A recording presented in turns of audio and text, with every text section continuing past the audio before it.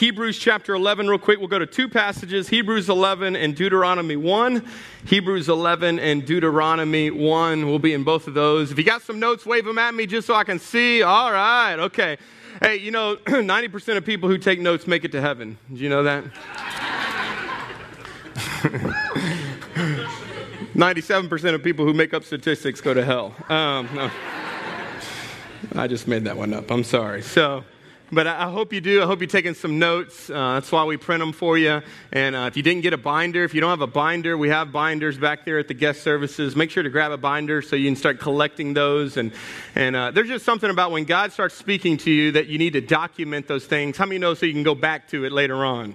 How many know sometimes God gives you a word in this season that you're going to need for a next season? It's not necessarily a word for this season you're in. You're like, I don't know this really. And then you go through something. You're like, oh, wait, I need to go back to whatever that message was back in the day. And so that's why we do notes for you. And also so you can write it down and retain it in memory as you write it, hear it, read it. It really helps. And so Hebrews chapter 11 is where we're going to be. Let's go ahead and read it together. And it says this, and it is impossible to please God without, what's that word? Without faith. It is impossible to please God without faith. Anyone who wants to come to him must believe that God exists and that he, what's that word? Rewards, that he rewards those who sincerely seek him. How many are here tonight seeking Jesus? Anybody in here? Well, I've got good news for you. If you're seeking him sincerely, you desire to want to love God, as Pastor Bubba said, that we want you to be passionate about Jesus, that you leave this place passionate about Jesus. And if that's your desire, if that's your aim, the Bible says that God rewards those people. Come on, how many of you like a good reward? God rewards these people. But I want us to catch back up at the beginning because I think we can skip over it, and that it is impossible to please God without faith. That a part of this journey of following Jesus, pursuing Jesus, is this element of faith. That really you can't even know Christ apart from faith. The Bible says that God even is the one who gives us the faith. But we also know that it's a part of our job as well to grow in faith. How many know God is not content with you just having a little faith? He wants you to have great faith.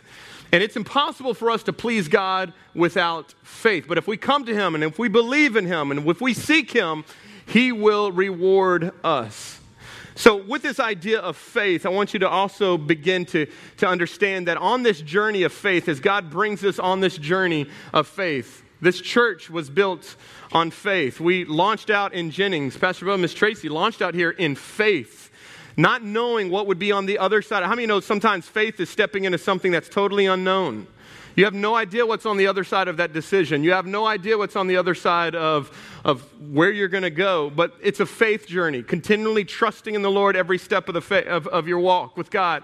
And in this journey of faith, there's going to be one majorly big element that is going to come against that faith. And it is the word fear. Fear. Fear is one of the greatest things that will stunt your faith, that will paralyze your faith, that will stop you from growing in faith, is fear. We all face it. And so today I want us to dive into a story. We'll start in Deuteronomy and then we'll go to Numbers. But starting in Deuteronomy about the children of Israel. And let me lay a quick little groundwork and we're going to dive right into it and go quick. This message isn't long. But I want to be poignant with this idea of how do we begin to have a different spirit. Today, the message is called A Different Spirit. You'll see why in just a little bit. Deuteronomy chapter 1, let's go there. It says this. Everybody say that first word with me. See, the Lord your God has set the land before you. So let me just give you a quick backstory. The children of Israel have been freed from Egyptian slavery. Moses went in, let my people go. We've all seen the movie. They go through the Red Sea. All of that begins to happen. God sets them free from years and years and years of bondage. They are set free. But how many know that when God sets you free from one thing, it doesn't mean that he's not done yet?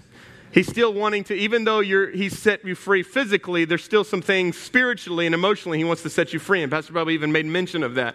Just because we can be free in one thing doesn't mean we're free in all things. So God has brought the children of Israel out of Egypt, and now he's wanting them to see something greater than what they saw just in Egypt. And that is a place that he wants to bring them. He says, see that the Lord your God has set the land before you. This is the promised land. This is a land that God has promised them for many years. What's this next word? Go. See and go. Go up. Take possession. As the Lord, the God of your fathers, has told you. Here we go. Do not fear. Do not fear or be dismayed. Do not fear or be dismayed. Okay, so I want you to write the two words down. See and go. One of the things that God wants us to do in the very beginning of our faith journey is God wants us to see where he is taking us. God is not content with you staying where you're at. Have you ever noticed that? Every time you think you're like, oh man, okay, I'm in a good season, God's like, all right, let's keep on moving. And you're like, no, I'm really good right here. And this is good. And I'm in a good place right here. It's comfortable. You all right? And so God brings them out of Egypt, out of all this stuff, and they're in a good place. They're not in bondage anymore. Everything seems to be going good. And God said, no, listen, I want you to see something different. I want you to see as I see. And the very beginning of really having faith is the ability to see things that God sees and see how he sees them. But it's not only good enough that you can see what God wants to do in you and see where God wants to bring you, but it's the second thing is you've got to go, which means that in order for us to get where God wants us to get, we've got to get going. And so this is this idea of seeing and going. They see where God wants them to go, but they now got to realize that they've got to move. I've got to get moving. And you notice that in this verse, he says at the very bottom of that verse, he says, do not fear or be dismayed. The only time you're going to see God tell you not to be fearful is when he knows that something you're about to encounter is going to make you fearful. So he says, hey, we're about to go on this journey. It's going to be awesome. I've got this place for you. It's amazing. I've been telling you about it. Hey, don't be afraid. I'd be like, wait, hold up. Wait, what are you talking about? Be like telling your kids, hey, go upstairs. Just don't be afraid. You know? Ever had your kids be scared of the dark or the boogeyman or whatever, underneath the bed, and they're freaking out and they're coming running into your room and they're all freaking out because of the boogeyman or whatever, and you just have enough and you're like, the boogeyman is real. He's under the bed. If you get out of bed, he will eat you. Just to keep the kids in bed, right? I say that because I'm a good father. Don't say those things. So we got to see where God wants us to go. God has a vision for you. He's got a vision for each one of you individually. He's got a purpose for you, a destiny for you. He's got a destiny and purpose for this church. He's got a destiny and purpose for all of our churches. We got to see it. We see it, but then we got to get going. We got to get moving. And so I want you to see in Numbers 13, I want us to go to Numbers 13, and we're going to get this story now. So in order for them to go where God wants them to go, Moses decides, you know what, I'm going to send 12 guys to go stake out and spy out this place, the promised land. And I'm going to send these 12 guys, and they're going to go and stake it out, and then they're going to come back, and they're going to tell us what it's all about. So I said, okay, let's do that. So we catch up in Numbers 13, verse 25. The guys have gone, they've staked out the place, and they've come back. And it says, and at the end of 40 days, they returned from spying out the land. So it took them 40 days, a 40-day journey that they went, spied out this place, and they come back. And they came to Moses and Aaron and to all the congregation of the people of Israel in the wilderness of Paran and Kadesh, and they brought back a word to them and to all the congregation, and they showed them the fruit of the land. So not only did they come back and tell them what happened, they actually brought back actual fruit from the promised land. The Bible says these fruit were just absolutely massive. Look at the next verse, and it says, and they told him, we came to the land to which you sent us. It flows with milk and honey, and this is its fruit. However, come on, how many know that's usually not good? However, the people who dwell in the land are strong, and the cities are fortified, and they're very large.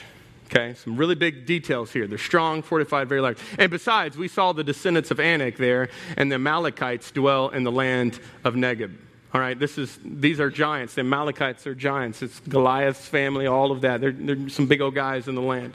Look at the next verse. It says this. It says, the Hittites and the Jebusites and the Amorites dwell in the country, and the mosquito bites and all the other bites. All these, it's a lot of ites. Canaanites, they dwell by the sea and along the Jordan. But Caleb quieted the people before Moses. And he said, let us go. Here, okay? We got to go, guys. Let us go up at once and occupy it, for we are well able to overcome it. Okay, so Caleb comes back, all 12 come back. The guys come back and say, they're strong, it's fortified. I don't know if this is going to be able to happen. Caleb quiets everybody, says, hey, everybody shut up. Listen, we can do this. Let's go. Let's get after this. I believe that we are well able to overcome this. Now watch the next verse. This is huge here. Then the men who had gone up with him said, what? We're not able. So Caleb says, we are well more than able. The men say, we are not able to go up against the people, for they are stronger than we are. They're stronger than we are. And so they brought to the people of Israel, now here's huge, a bad report. A bad report of the land that they had spied out, saying, the land through which we have gone to spy out is a land that devours its inhabitants. And all the people that we saw in it, they are of great height. And there we saw the Nephilim, and we seemed to ourselves like grasshoppers. And so we seemed to them. I want you to write this down if you're taking some notes. The report you believe is more important than the news you receive. The report you believe is more important than the news that you receive. My grandmother, I was raised in an incredibly great home. My grandparents loved Jesus. My grandmother was a worship leader. It's a part of why I loved worship, and I think a lot of why I do even today. She was a worship leader, and so she was all raised in the 60s, 70s, 80s, old school Christian music. Come on, like the good stuff, like Ron Canoli, and some of y'all have no clue what I just said. You wouldn't even know. Ron Canoli used to have this song called "Whose Report Will You Believe?" If anybody is in here, probably most of you will not know this song, but it said, "Whose report shall you believe? We shall believe the report of the Lord." Come on now. Whose report shall you? Y'all remember? Anybody in here? His report says I am. His report. Only me and Denny and Sabrina. That's it. You know, PB? Y'all know what I'm saying? Yeah, they're like, I ain't saying nothing. His report says I am free. His report says, okay, anyways, victory. So they had this song, and the only reason I know is because my grandmother would play it on the piano all the time. She was like, whose report do you believe? And then we'd have to say, the report of the Lord. That's what us grandkids had to do. And it was real high because I wasn't in puberty, so I was like, the report of the Lord. She's got a recording of it. But the report that you believe is way more important than the news that you receive, because here's why. Because fear can turn good news into a bad report. Fear can turn good news into a bad report. And we've all been in life where we've gotten bad reports. Whether it's a marriage or a diagnosis or a job or a situation or a relationship, we've all gotten good news, we've all gotten bad news. The thing about fear is that fear can take even good news and make it a bad report. And if y'all know people that are so negative that even if it's a good thing, they're always negative. Like, hey, I got a raise. And they're like, yeah, I'm going to probably lose it soon, And then they tell you, yeah, listen, I'm going out with this guy, it's all right. And they're like, do you like him? Yeah, but they probably gonna leave, and they gonna, right? Y'all know any people that like that always can take something that's even good and turn it into something that's extremely negative. And you notice that in this thing, in this story, that the Israelites, are the 12 spies, 10 of them came back and said, they're stronger than we are. Which notice that Moses never told them to go find out and tell them how strong we are compared to them. He just said, go stake out and see how it is. But notice when they come back, the first thing they do is compare. We're not as strong as they are. They're some strong guys. And fear will always want to bring comparison on. That's why God never wants you to compare yourself with your situations. You'll always be in fear. You'll always be in fear because God's always bringing us into situations and into circumstances that are so much greater than we can even handle. And yet in this report, these guys come and they give a bad report. The Ebola virus.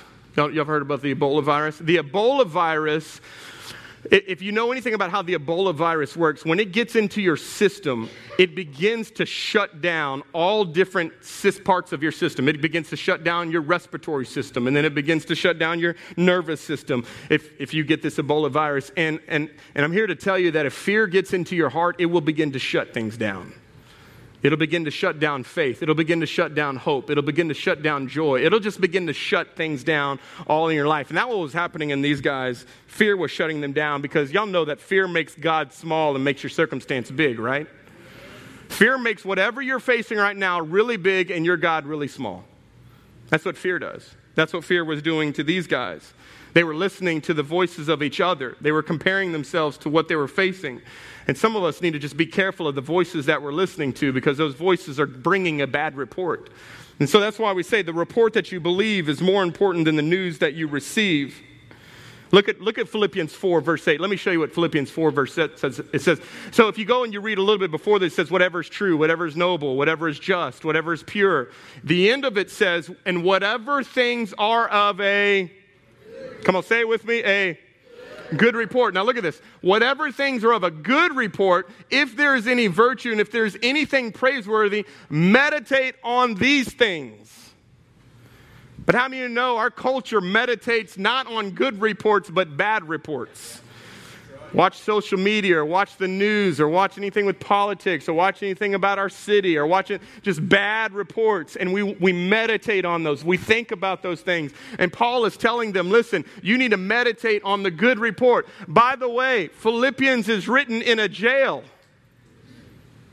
Good or bad? I don't know. Do y'all enjoy jail? I don't know. What's going on here? It's a bad situation.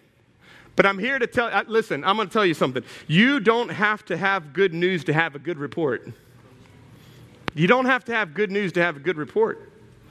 I believe you can have even bad news and still have a good report. I mean, this is the premise of what faith is. That even in the midst of bad news, you can still begin to have a good report in the midst of that. Listen, doctors can say there's no way this is going to happen. And yet we believe the report of the Lord that says I can be healed. Come on, right, PB? Come on. How about Mr. Clayton? We believe this. I believe this for our son. You believe that even though that the enemy says this is not going to happen, come on, we believe that Lord is trustworthy and that he's good. And this job says you are fired. And fear wants to come in and says, how are we going to provide? And then we remind ourselves the good report is that God is good. And he's always been my provider no matter what. Y'all with me here? It's not based off of the report that you receive. It's the report that you believe. Are you believing the wrong report? And the wrong report is what we begin to focus on. The scripture tells us that whatever is of a good report, we can meditate on those things. This is where we are. Numbers 14 now. Look at Numbers 14, verse 6. It says this, and Joshua, the son of Nun, and Caleb, so those are the two out of the 12 spies, the son of Jephthah, whom were among those who had spied out the land, tore their clothes and said to all the congregation of the people of Israel, the land which we passed through to spy it out is an exceedingly what? Good. It's a good land. Do you notice that you have 12 people that all saw the same thing except one gets one report and one gets a whole nother one? These two guys saw the exact same thing that all the other guys saw. But can you tell that their report is way different than the other guys? These are guys come back and say, listen, this is exceedingly good land. This is a great place. Look at the next verse. It says this, and if the Lord delights in us, if he delights in us, he will bring us into this land and he'll give it to us. A land that flows with milk and honey. Only do not rebel against the Lord and do not fear. Here we go again. Don't fear the people of the land, for they are bread for us. Their protection is removed from them, and the Lord is with us. Do not fear them. Any parents in here have to put on repeat some things with your kids? How many know why you do repeat? Because they didn't get it the first time. So you say it again. You say it again. And you say it again. And you'll see actually all throughout this, Moses or Joshua or Caleb are constantly tell them, we can't be afraid. We can't be afraid. We can't be afraid. Why? Because they're afraid. They're afraid. Joshua and Caleb saw the exact same thing. They saw giants, but they just had a different report because they believed that their God was greater than any giant. Amen. Their God was greater than any city. It don't matter how much the city was fortified or strong. And so I want to share with you 4 things that I believe that Caleb does in this moment to remind the children of Israel who God is. And I'm here today to tell you these same things. This is what he says. I call these faith facts. Faith facts. So in this story, or in this part where he shares this with the children of Israel, this is what he says. Faith fact number 1, God is ahead of us. God is ahead of us. How many know fear gives you spiritual amnesia? Fear gives you spiritual amnesia. It makes you forget all that God's done for you. Come on, how many of you know we come into this place and we sing things like, God, we trust you. God, you're a provider. God, you're my healer. And then you get the report and you're like, ah! What am I going to do? Y'all with me? You find out you lost your job. You find out there's a relationship that's going bad. And we just start freaking out over the situation because fear gives us spiritual amnesia. We quickly forget how far God's brought us, what he's done in our lives, where he is in our lives. The children of Israel had seen God's faithfulness. Let me just show you just a little bit. They had seen God deliver them from the children of from Egypt by all the plagues that he did. I mean, the frogs, the hemorrhoids, the blood. Y'all know about that one? That's a bad one. Don't want that one. The blood. All that they've seen. They saw God open up the waters, and they walked through the waters on dry land. I mean, they watched God bring down bread from heaven and provide water for them in a desert land. God was guiding them by a cloud during the day and fire at night. And so this report comes and they're like, I don't know if God's with us. Are you serious? Seriously, though, God takes us so far in our journeys, and then we forget all that God's done behind us.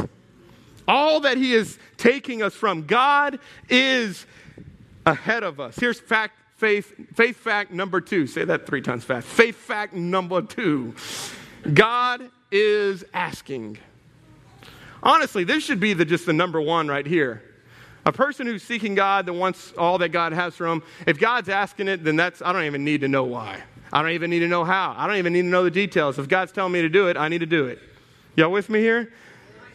If God's saying it, we need to do it. And God's asking them, listen, I need you to go. This is where I'm bringing you. This is what I have for you. God is asking. Here's number 3. Faith fact number 3, God is able. God had promised them, I was reading this in a little commentary, God had promised them the promised land 170 times in Scripture. 170 times God had said, the promised land is yours. It's yours. Let me show you one of them. Exodus chapter 3. This is when God calls Moses to go, has the burning bush experience. This is when Moses gets called to go actually free the children of Israel. And God tells them, I've come down to deliver them out of the hand of the Egyptians and to bring them up out of that land, here we go again, to a good and broad land, a land flowing with milk and honey. This is just one of the 170 times that God said, this place is yours. I promised you this. I'm believing this for you. I have this for you. So I just wrote this down. If you don't experience God's best, it's not because he didn't give it to you. It's because you didn't go get it. God has a promised land. He has a destiny. He has a calling on our life. And if we don't fulfill the call of God on our life, if we don't fulfill all that God has for us, it's not because God was shorthanded. It's because we didn't go get it. He's laying it out there saying, if you want it, here it is. I've already got it for you. It's ready for you. Just go get it. Just come get it. Just come get it. So God is able. And last one, faith fact number 4, he reminds them that God is alongside. God is alongside. Any of y'all taught your kids how to jump off a diving board? I've had the privilege of drowning a couple of my kids. Of teaching my boys how to jump. The house that we just bought had a trampoline, had a diving board on it, and so I remember the first time I taught Judah how to jump off the diving board. Josiah loved the water; he jumped in even without me. Like he was just that way. Judah was not the case. He would get to the diving board and then sit, and be like, "Jump, buddy, jump," and he wouldn't jump. And it wasn't until he finally got enough muster that his brother pushed him from behind and he jumped in. But I caught him as soon as he went down. And just that one time of catching him and then bringing him back and swimming to the side and then coming back up, now there was a little bit more confidence the next time because Dad caught him the first time. How do you know if they jump and you don't catch them, you just lost them? They just sit there like, I'm not jumping again. Their ability and their desire to jump is totally based off of their confidence in the one that's catching them. Yeah, with me here? The confidence that they have in the person that's there in the pool will be based off of their ability to overcome the fear to jump out. So I'm just here to tell you that we serve a God who walks alongside of us, who's actually carrying us even probably more than we even think. And he's there. The Bible says that we don't have to fear the valley of the shadow of death, for you are with me. This is what Psalms 23 tells us. So that no matter what we're going through, not only is God able, not only is God ahead of us, and not only is God asking this of us, God is alongside of us. He never calls us to go somewhere that he's not going himself. He's right there alongside of us through all the storms, through all the stuff that we're going through. And the same was with these guys, the children of Israel, that God was alongside them.